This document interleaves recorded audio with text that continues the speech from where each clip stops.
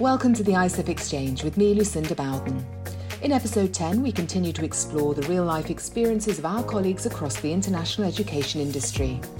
If you haven't yet had a chance to listen to our earlier episodes, please visit icef.com or subscribe via your favourite podcast player today for some fresh insights on how educators are engaging with agents during the pandemic and how students, agents and educators are planning for the rest of this year and into 2021. This week, we're providing agents and educators with a market update from Latin America. As listeners may know, ICEF recently conducted its second virtual event. ICEF Virtual Americas was held from the 25th to the 27th of August. Virtual Americas included a series of webinars for attendees, and we are adapting one of those for today's podcast. Our theme is Latin America, and we are exploring how the region has responded to COVID-19 and also what opportunities are now emerging for recruitment from and among LATAM markets. As always, there's a lot to talk about. Our host is Marcela Wolf-Lopez, ICEF's Director of Business Development for Latin America. Marcela is based in Medellin, Colombia, and she is joined today by a panel of experts from across the region. So without further ado, let's go now to join Marcela and the rest of today's panel. Bienvenidos a todos. We are very happy to host today with a wonderful panel that brings about the news on Latin America. What has been the regional response to COVID-19 in this global critical situation? Yet also, we want to bring about a very interesting topic regarding how Latin America has started to become an interesting, emerging, competitive international destination. The region has been, for many years, a strong source market for the world. Yet, educators are now very interested in the region to also pursue that motivation to recruit students also from Latin America and the world. So we have today a wonderful panel with 6 senior representatives of the sector. We have 2 educators, 2 representatives from the educative sector. First, we have Diana Restrepo from Colombia. She's the Executive Secretary of the International Education Network of Colombia. Welcome, Diana. Then we have, from Peru, we have Claudia Rodriguez. She is the Vice President of International Relations from Universidad San Ignacio de Loyola.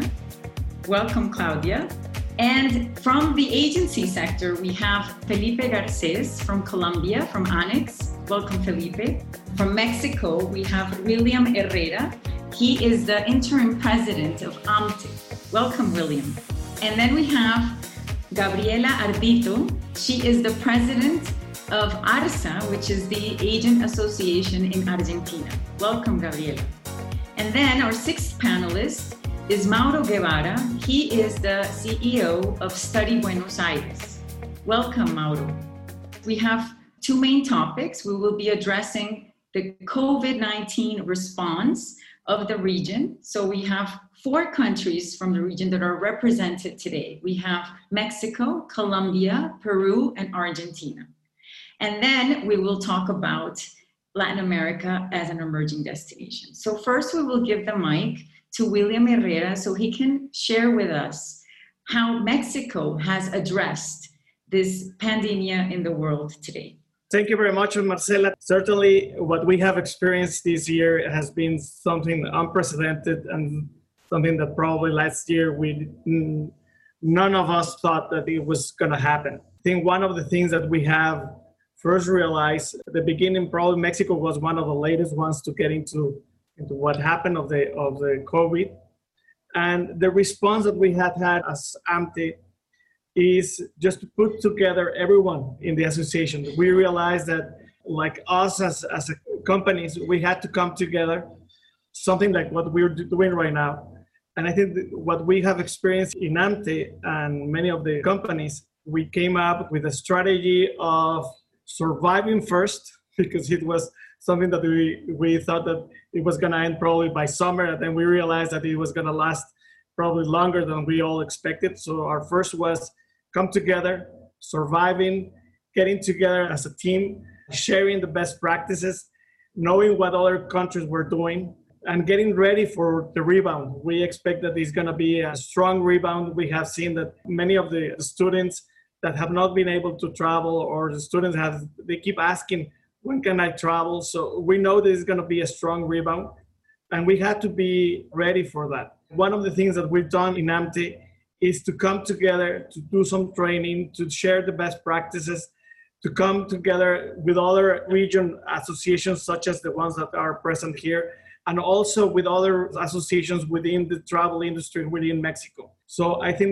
seeing the bright side of all this that has happened is that we have come together as an industry, even wider in Mexico, and also within the same companies, not seeing each other as competitors, but also as a collaborators, that we know that being strong, everyone is going to help us to rebound even stronger. So that's how we presented in the COVID. And we were hoping that we've seen very positive signs in terms of interest of the people, in terms of obviously we are very aware of what's happening in other countries, especially the ones that we're sending to students. And we are hoping and helping our members to be ready when this comes out of this situation. Yeah, I'm happy to be here. I'm really also eager to see what other countries are doing that we can implement in Mexico. Thank you, William. That's very interesting, without doubt. I'll give the word now to Felipe Garces from Colombia. Well, thank you, Marce. Situation in Colombia is not different from Mexico. I think it's actually good to know where we are at now. We are in the peak of the cases in Colombia. So situation start just moving different to when first the pandemic started. We remain very positive, but the number of cases are increasing day by day. Hopefully we are going to get this flat in the curve, and after the cases will start going down. Restaurant and shopping malls start reopening, airports start doing some trials to local cities. Airports are completely closed for international flights. We noticed that people start getting fed up with being in lockdown, and people start just protesting for this. There is anxiety in the population, and people will like to go out. In terms of Annex, it's very similar situation like AMTE. We've been working together. I think this one of the positive sides of this is that we've been unified with one voice. We've been looking ahead. We've been checking in the market what we have to do to be better and to work together. We train the staff, we train our agencies, and we create a strategy that go beyond Colombia, as William was saying. We are working together in Latin America to try to get an even situation and to help. As I said before, people that I have spoken, this is an opportunity to do things in different way, and we are doing it. In terms of the market, so this will probably help the educators. Higher education is increasing and the other ones are a little bit flat. We remain positive and carry on helping the agencies proactively moving forward. Thanks, Felipe. That's very interesting as well. Let's hear it from Peru. What's happening there, Claudia? Well, Peru's situation is very similar to what Felipe has mentioned about Colombia. We have almost the same days in quarantine. Since our state of emergency was declared back in March, there are no international flights. We are only just started a month ago domestic flights. We are working very hard on flattening the curve, but there's a lot of social, psychological behaviors of each one that we have to reinforce. And since our economy is very much informal, people need to work in order to eat. So they'll say, I have to go out and just continue working, even though the pandemic is there. For us, UCIL, where I work, Universidad San Ignacio Loyola, for 10 years, we have been working online. We were progressing with technology and training for all the teachers, but none of us knew that from one day to the other, we were going to be transforming to online learning full for everybody. It was an amazing experience. It was very fast adopted. I would say that the students were kind of saying, it's not the same, what's going to happen with the learning experience, really came up with the solution. At the moment of when the pandemic started, I had 160 international students here. We took care of every and each of them. So we knew where they were, what was their health status, if they were fine, if they wanted to go back to their countries, we helped them to arrange these special humanitarian flights to go back. And we had like a census, like every week, what are you doing? Plus, we gave them lots of activities online, like karaoke or cultural night, where they can share their amazing pictures from different, for the countries they were coming from. Also, we had to be very much aware in these times of what was going with the partners. And at the beginning, I remember I decided not to send nobody abroad for August already back in March. And people were saying, you're too, you say in Spanish, too maybe concerned. Things are going to get better. I said, I'm reading, and it's not going to take us only 4 months. It's going to take us longer than that.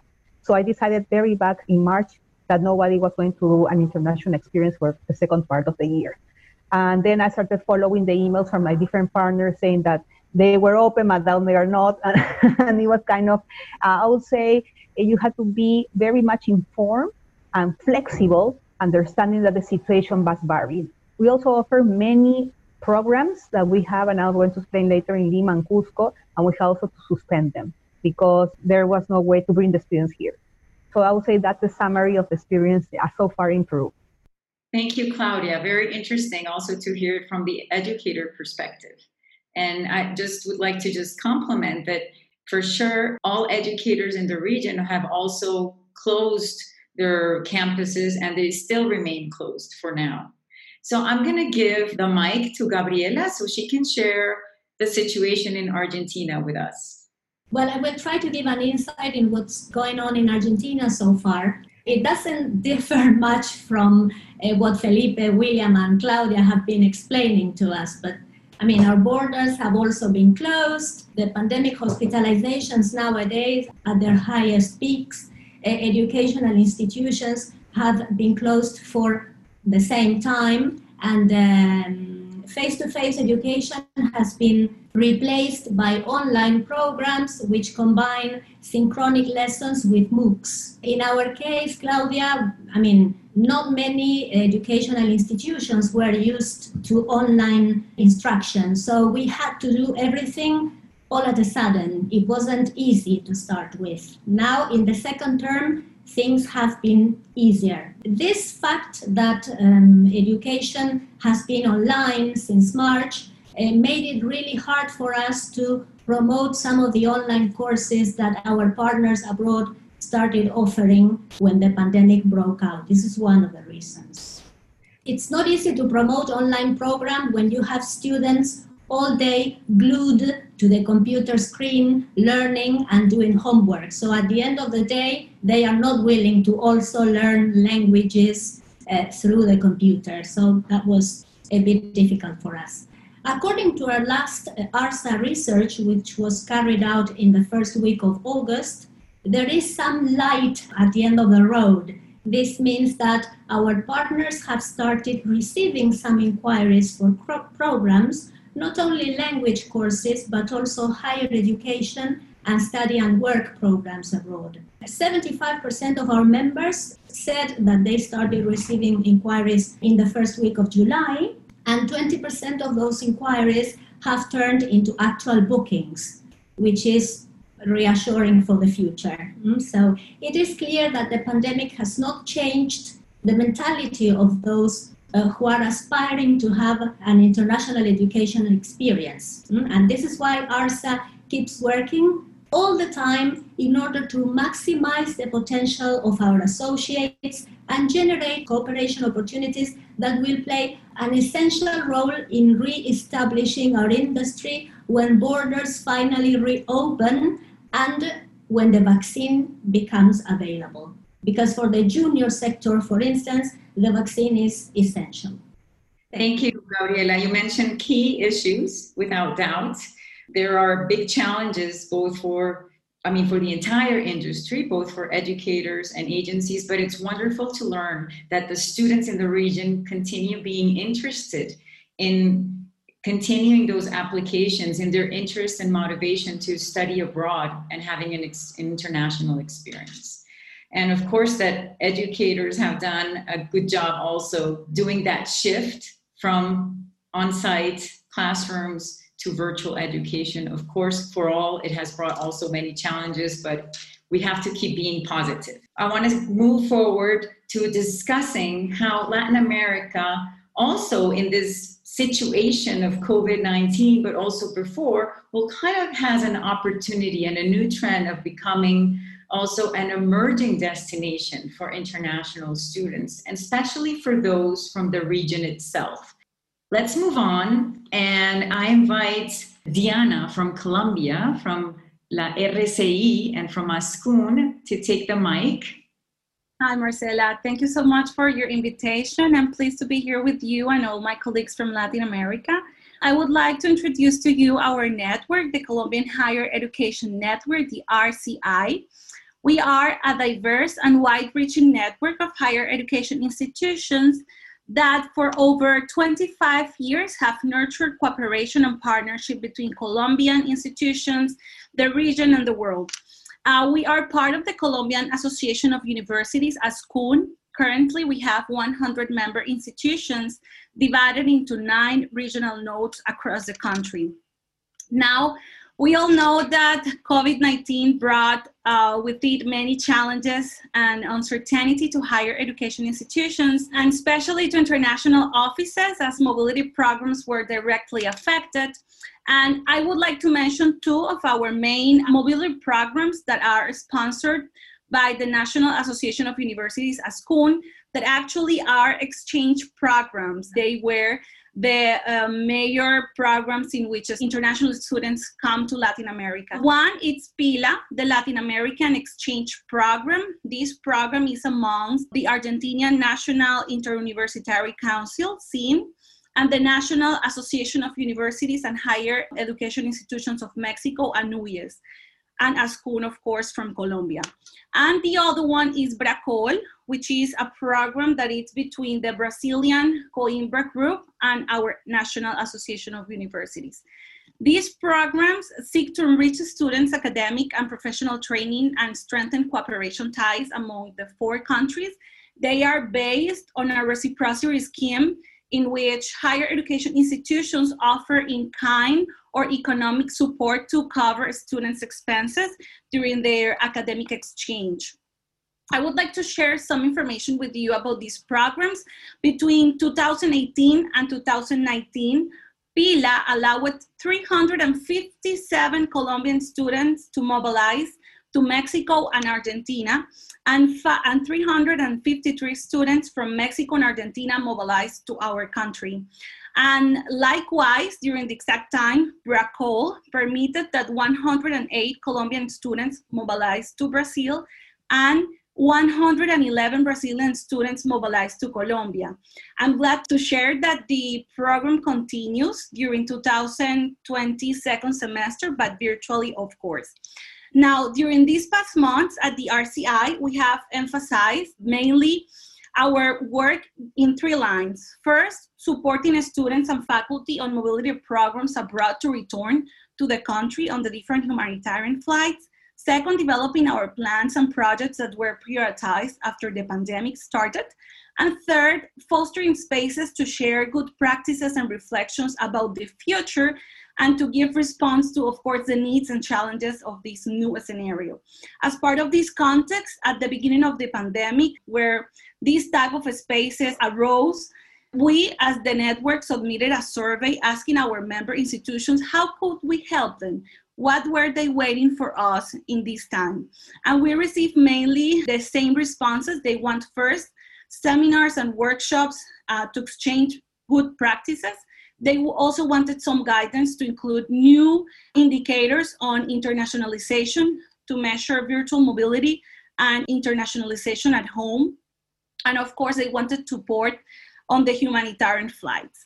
So especially on this last line, we found that there were 877 students abroad from 66 institutions from the RCI and ASCUN. Some of them were under critical situations, but fortunately, due to the actions that we implemented, most of these students have returned to Colombia. We also found something very interesting, that Mexico, Spain, Brazil, Argentina, and Peru were the countries with the highest number of Colombian students abroad from our member institutions during the first demo of 2020.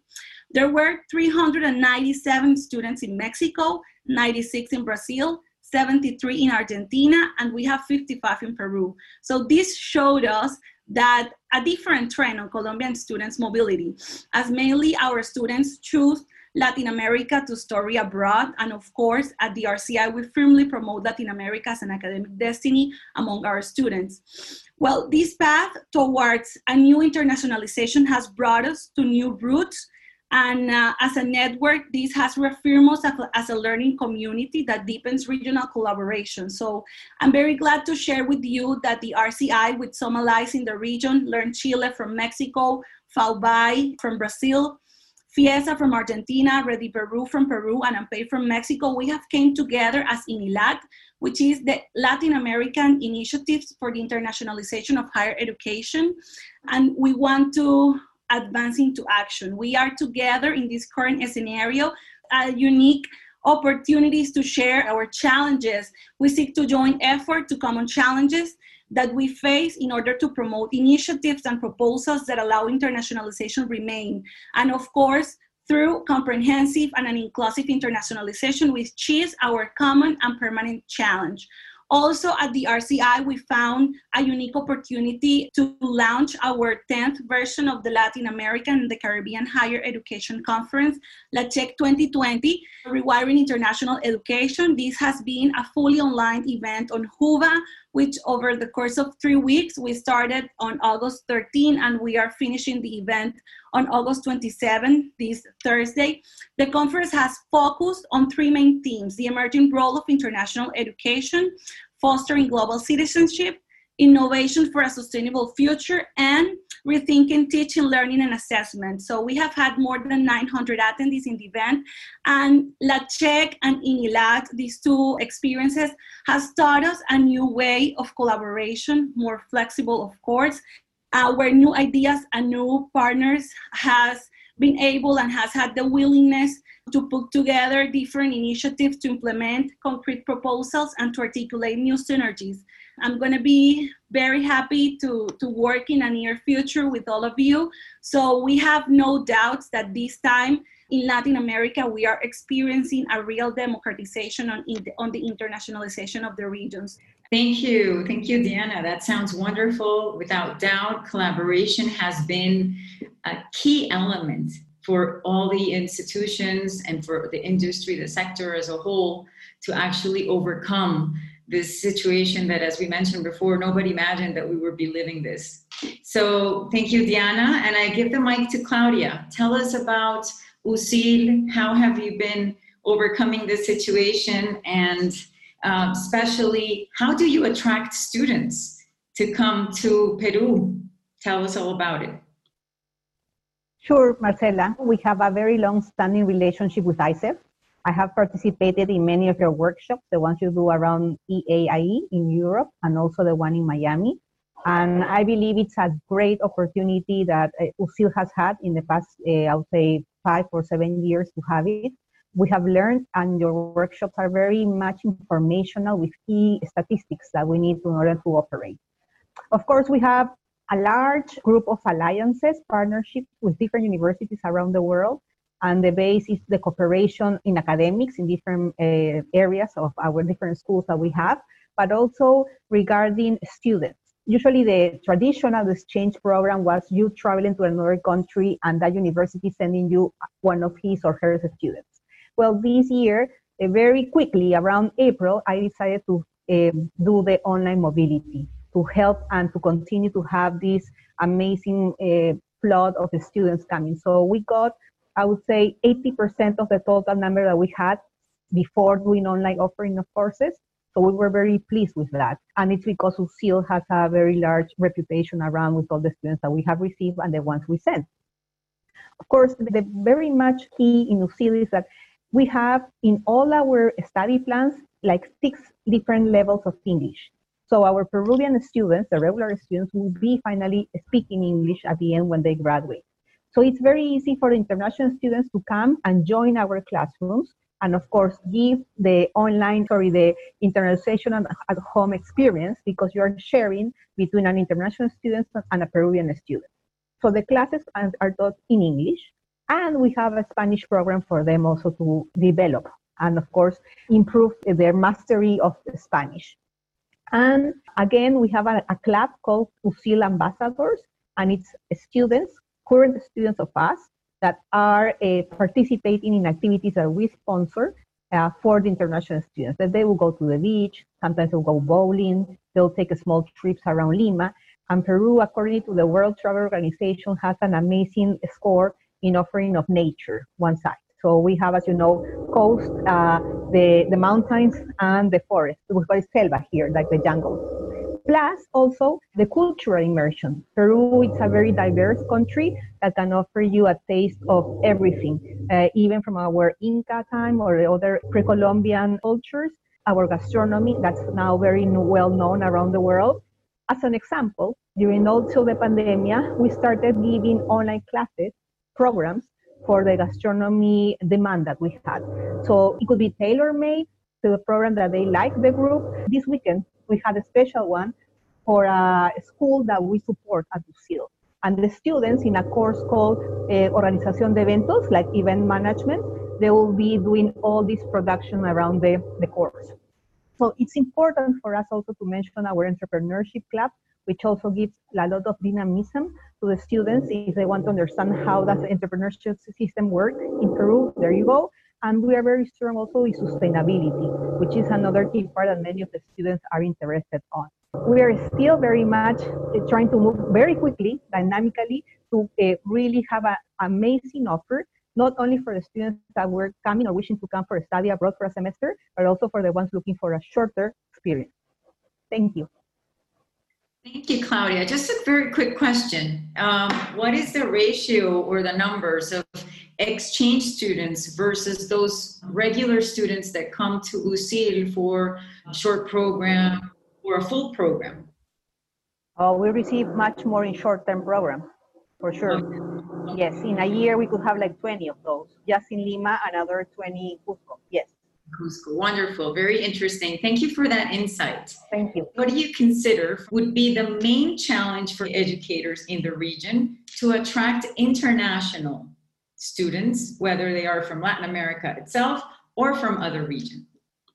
Felipe and William and Gabriela, it's now your opportunity to share with the audience. What is your perspective from your countries and as agents? So I give the mic first to William from Mexico, representing AMTE. Thank you very much. Mexico hasn't closed the borders to international flights. We still have some flights on and off to different part of the countries. It all depends on the receiving countries, but Mexico as a policy has not closed the borders. So right now we have open flights to Europe, to the US, and well, probably Canada. We do have, but the Canadians are not receiving. So it all depends. If you really need to, that's the situation in Mexico.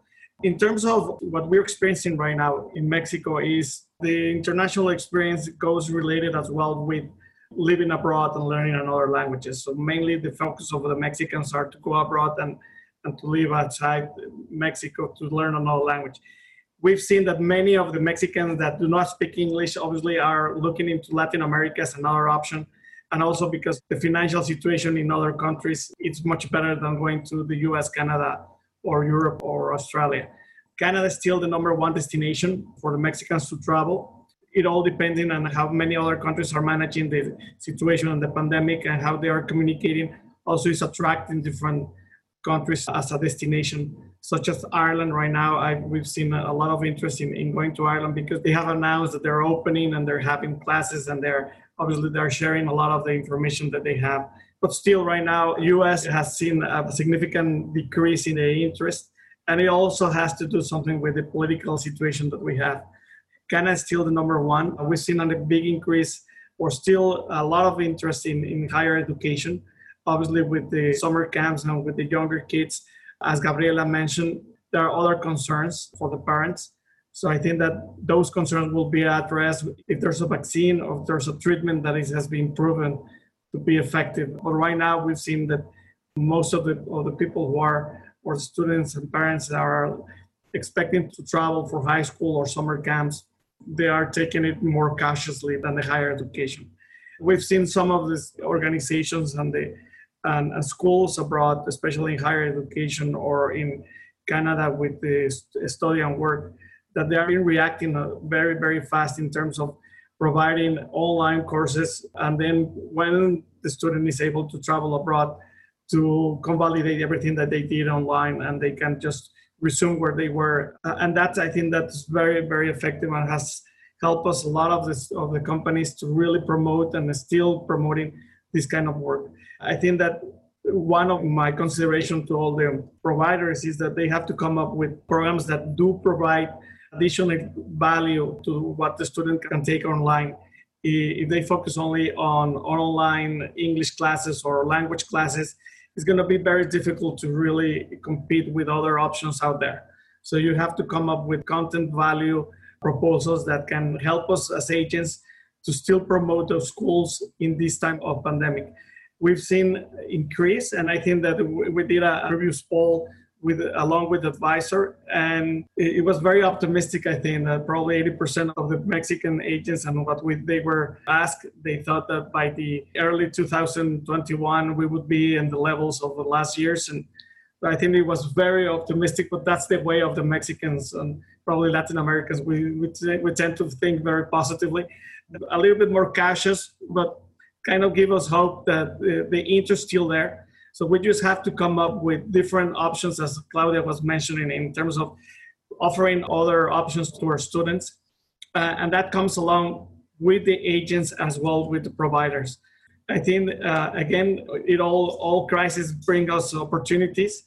And I think that this is the time when agents, universities, and providers have to come together to bring and to think creatively out of the box and come up with different alternatives. And one of the issues that they have also asked, at least in AMTE, we work very closely with the embassies to really know how to, some of the visas are open.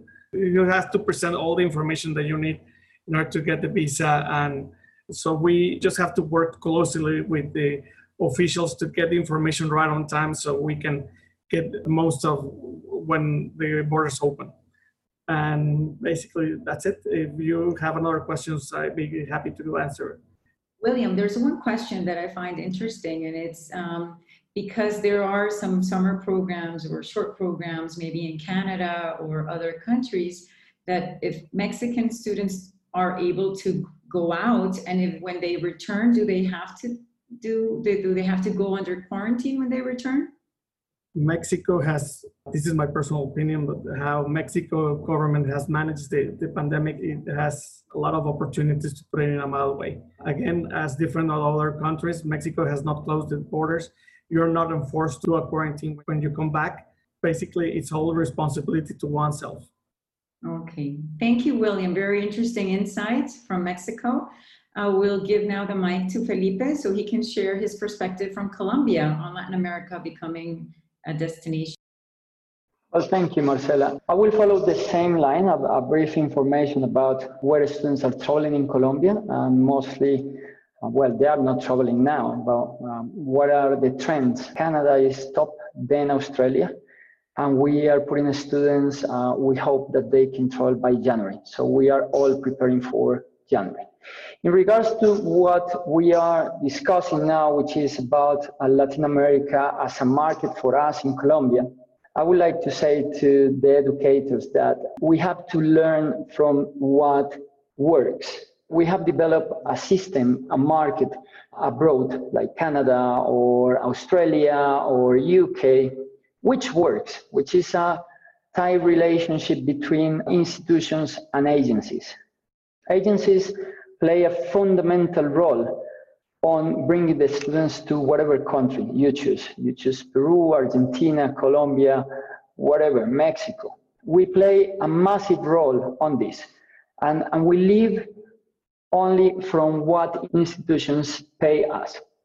So if we would like to develop a sustainable market for Latin America, my first advice is that there is a work that institutions in Latin America will have to do, at least in Colombia, and is to realize that agents all across the globe are playing a massive part on this. So you guys will have to think about commission rates, marketing contributions, marketing incentives. I feel that sometimes, at least in Colombia, this is my opinion, we are working independently in this matter, and universities are trying to recruit direct. And what they should be doing is including this as a fixed cost to get more students. Colombia, for example, is a great destination to study. We know about successful Spanish schools bringing students from all across the globe, and we do not see how this cannot be replicated for higher education students.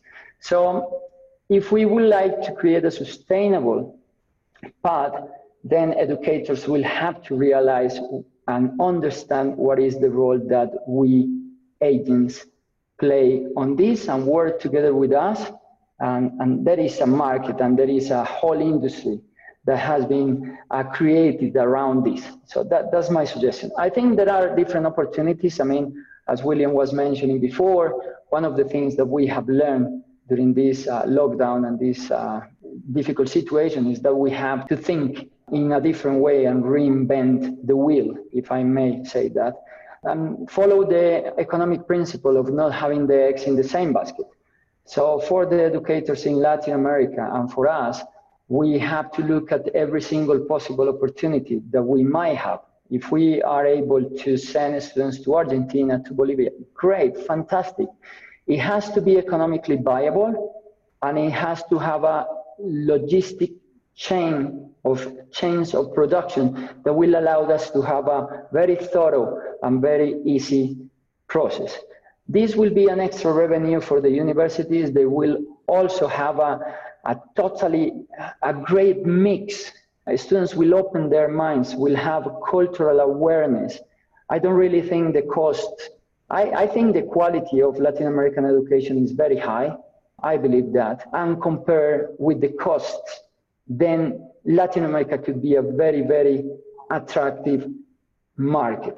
I wouldn't think about Latin American agents sending to Latin American countries. I really think that this has to be a macro strategy where all are looking as institutions and agents to the whole globe. I cannot see why someone from Nepal or India or Japan cannot study here. My message is to understand how the business works, to make it sustainable for the future, to work with agents to have more students, and to create joint strategies that will allow us to bring students to our markets. That will be great. Well, thank you, Felipe. You bring very interesting issues, and without doubt, there are great challenges, but also great opportunities, without doubt.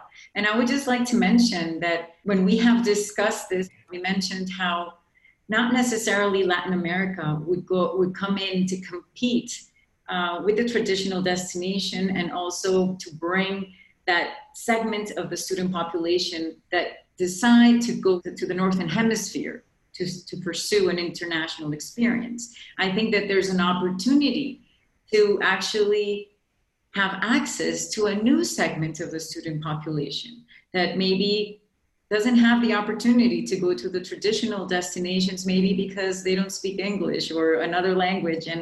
And still in the work market, we need to have these students and the professionals of the future with global skills. So it is very interesting. Thank you, Felipe. And now I give the mic to Gabriela so she can share with us about Argentina. Thank you, Marcela. Yes, I agree with Felipe.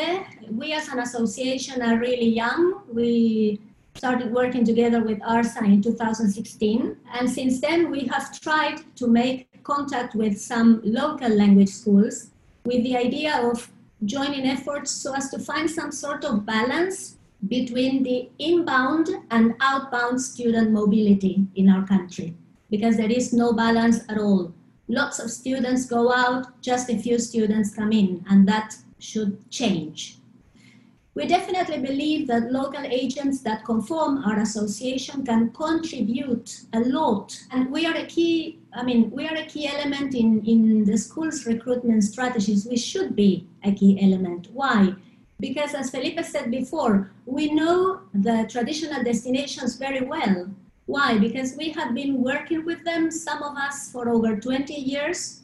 So we know them and we have lots of connections there. Our expertise in these regions could represent an asset to all the schools' promotional efforts.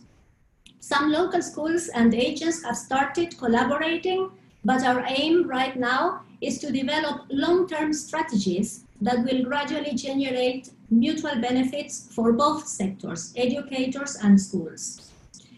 We have also tried to establish connections with the higher education sector, Claudia, like you, but so far we haven't been successful in this country. Why? Because when it comes to international recruitment, the higher education tends to do it by means of direct academic collaboration agreements with other universities. So agents are completely out of the question, which is a pity because, again, I believe we can play an important role in position in Argentina and the whole of LATAM region as a study abroad destination, not with the aim of competing with existing ones, but as Felipe said before, to allow for some sort of diversification and expansion opportunities for our industry. Through our association and by participating in events such as ICEF, we have created a collaborative network of agencies all over the world. And as members of FELCA, the federation that represents agencies from Europe, Latin America, and Asia, we can also spread the word and contribute to the generation of brand new business opportunities that will benefit all sectors of our industry, not only at a local, but also at a regional and international level. I think Latin America poses very good quality programs, low costs, lower than those you can find in Europe or in North America for both credits and living costs, because living costs here are also lower than in Europe or North America. Thank you, Gabriela. You bring also a compliment. The issue about competitive cost is without something that is very interesting, and it complements what I mentioned before. Latin America can offer also a perspective of inclusive internationalization as more students, a larger percent of the student population can actually have access to an international experience. Thank you very much, Gabriela. So we're going to move forward, and thank you for all the three agent associations, to William, Felipe, and Gabriela. I think this has been a section of very interesting comments and all the opportunities that there are for Latin America, but also challenges. So there's a lot to do. We have lots of work to do, both from the educator's perspective and also from the agents. I think there's great opportunities now also with the global situation today and with the online offer that students actually have the opportunity to have access to the programs without even needing to travel. Without doubt, it's not just a matter of an individual institution defining a strategy and moving forward. We need also an ecosystem that promotes and facilitates and brings incentives to inviting and making the location, the city, the country welcoming for international students. So with this information, I give now the mic to Mauro Guevara, CEO of Study Buenos Aires, so he can share with us what Buenos Aires has been doing actually to promote the city as a study destination. Mauro, thank you for joining us and tell us all about your strategy. Well, thank you, Marcela, and thank you all the people from ISF for making this possible. I have a small presentation that I will divide it in 3 different parts. I know that I have 10 minutes, so I will be really brief, really short. The first part is what Study Buenos Aires is, what do we do. The second part is about the type of international students we receive in Buenos Aires, or we used to receive before the COVID exploded. And then our strategy to keep Buenos Aires as the best student destination in Latin America. First, then, I would like to say that Study Buenos Aires is the Buenos Aires city government official public policy for both improving international students' experience and promoting Buenos Aires as a study destination. We also have a commitment to build reliable statistic information, and that's our third objective. So promote Buenos Aires as a destination, improve international students' experience in the city, and generates statistical information. We work together with 25 universities, both public and private, from the city of Buenos Aires, the metropolitan area, and the Buenos Aires province. So it's a really big ecosystem, and that's how we work to bring more international students to Buenos Aires. Our mission, our goal, is to build a city that guarantees international students support, unique experience, and integration with local talent in such a way that they choose to become ambassadors for Buenos Aires and Argentina in the rest of the world.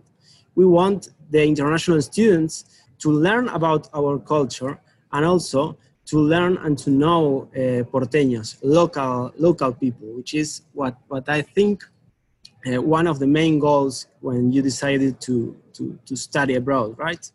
Now I will go through the numbers. Why Buenos Aires decided to set a policy for attracting international students? Well, international students, they have a really strong economic impact in our city's economy. We received in 2018 a bit more than 92,000 international students that had $600 million they left in regarding of student expenses, family and friends visiting Buenos Aires, and university fees. Those $600 million represent 0.6% of Buenos Aires GDP. So it's an enormous impact that the international students have in our local economy. And talking about those 92,000 international students, we can see that they represent two different groups. The first group is what we call formal students.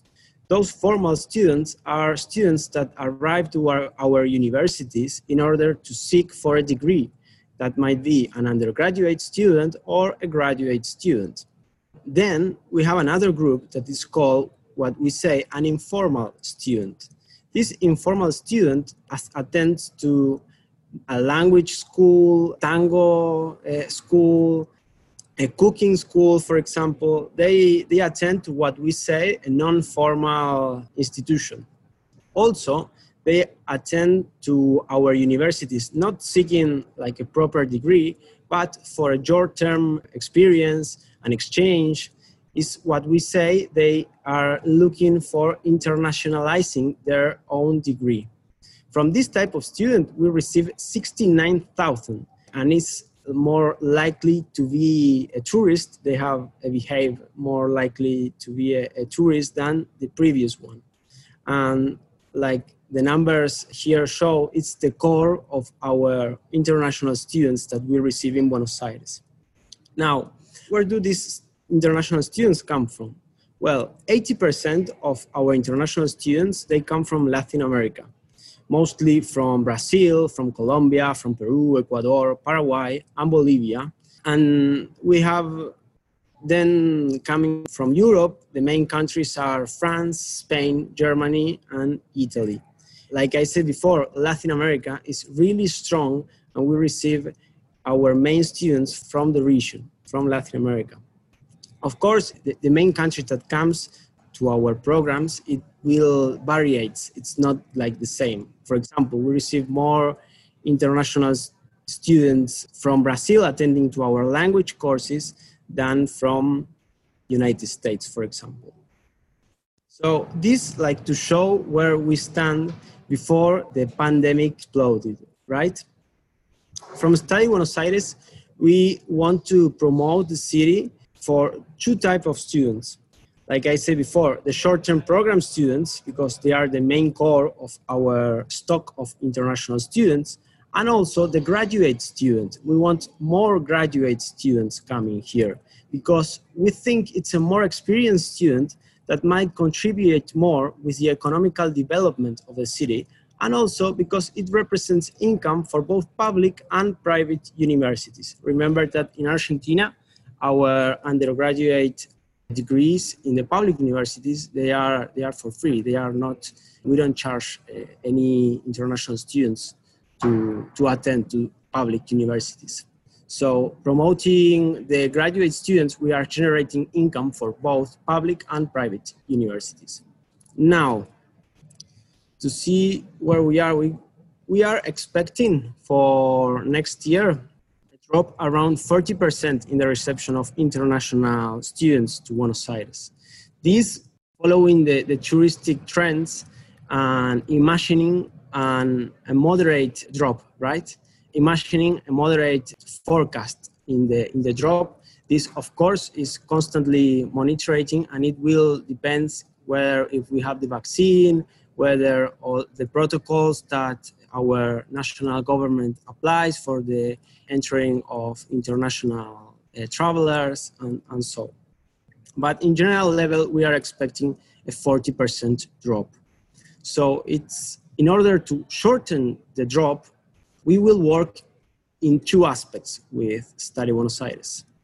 First, we will work positioning Buenos Aires as a safe and prepared destination for the arrival of international students. And then we will work to boost the offer for international students to make it even more attractive for them to come. We have to work those two key aspects in order to bring more international students. Like I said before, we will work to bring two types of students, short-term program students and graduate students. To boost the offer, we will work in two ways. First, we will develop a scholarship for Latin American students to apply to graduate schools in the universities of Buenos Aires. We are expecting to launch this scholarship in a couple of weeks for the students to start their courses in March 2021. With this, we expect to show the offer of graduate courses that we have and to promote our universities. Then we will work together with our universities in the development of two types of short programs. What we say work and study, which is something that here my colleagues have said that is an important and demanded short-term program that combines both the possibility of studying and learning from a university and also from learning from a leading company here in Buenos Aires. Buenos Aires is the nest of 5 of the regional unicorns. Those are business and companies worth more than $1 billion. So I think we have material to make it attractive for the student to come to Buenos Aires. Also, we want to create a program that is called Study and Travel in order to mix the experience of studying in a city with a natural destination of Argentina. We know it's also the trend for tourism and for international tourism. So we want the student to have the possibility of mixing the idea of studying in a major city and also studying in a natural part of Argentina. We have plenty of universities nearby natural destinations. So we are really confident in that we will be able to achieve this possibility. And now, how do we work to position Buenos Aires as a safe and prepared destination? Well, we have two different lines of work. First, we will develop a guideline for the reception of international students together with our universities to seek in order to reduce the stress and anxiety that students might have in this new normal and in the reopening of international traveling. We will tell them firsthand our cities and universities opening plan and also the existing procedures and protocols to enter and remain in Argentina, the city, and to move around the country. This information will be a living document that will be able in our website and that we will promote through agencies, through universities, and to the general public for the students to know what we are doing and how we are doing it. Also, we want to create a network of alliances in the development of safe corridors with cities that are strategical for us because they are the main cities that send students to our city. We will promote agreements with these cities to create these corridors that will contemplate clear and concrete information about the sanitary process, about the measures that each of the cities has and about the measures that each of the countries has. With this, we expect to bring some certainty in this uncertainty and to encourage students to take a journey in this new normal. We think and we believe that information here is a key asset, and us as a state, we need to provide this key information for the students in order to generate this confidence for reactivating the flux of international students coming to the city. We know that we have a lot of work to do, but we are confident that we can do this work together as we have done before, together with the agencies, together with the universities, and together with the national government.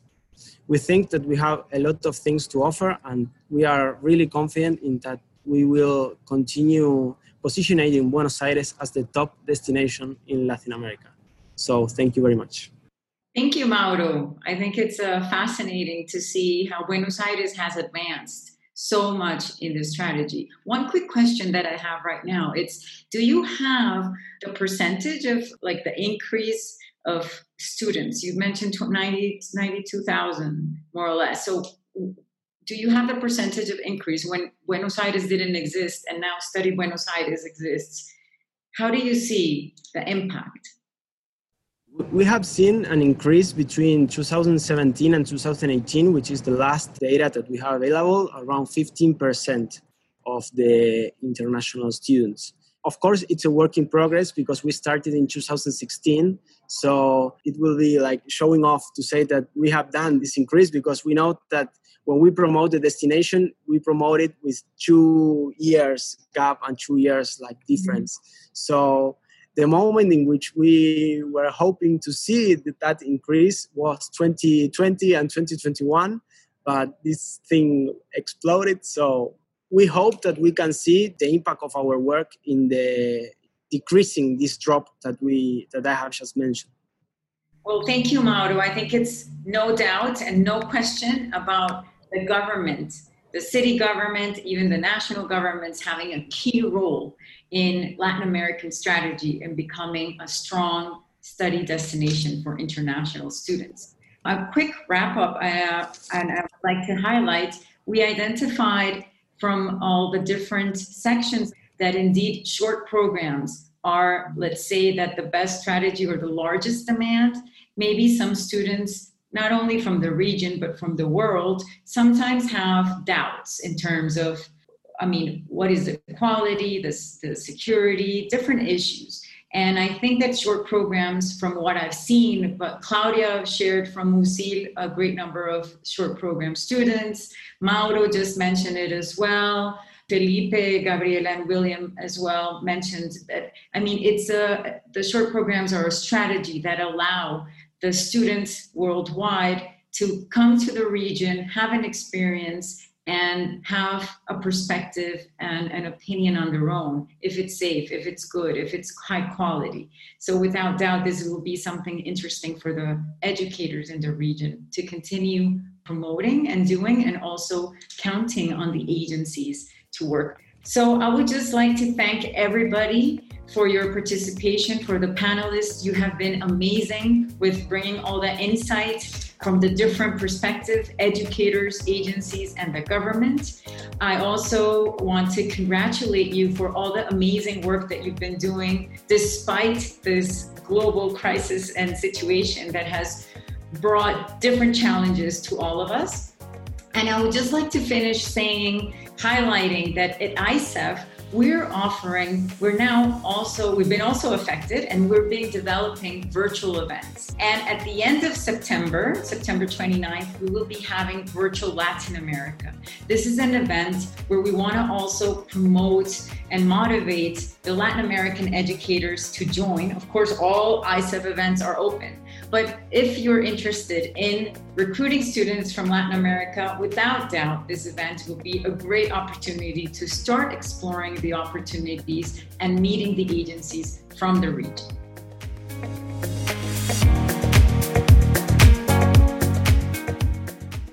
Thank you very much for joining us today on the ICEF Exchange podcast. If you haven't already, please do take a moment now to subscribe via your favourite podcast player so you can listen on the go or get automatic updates on when the next episode's available.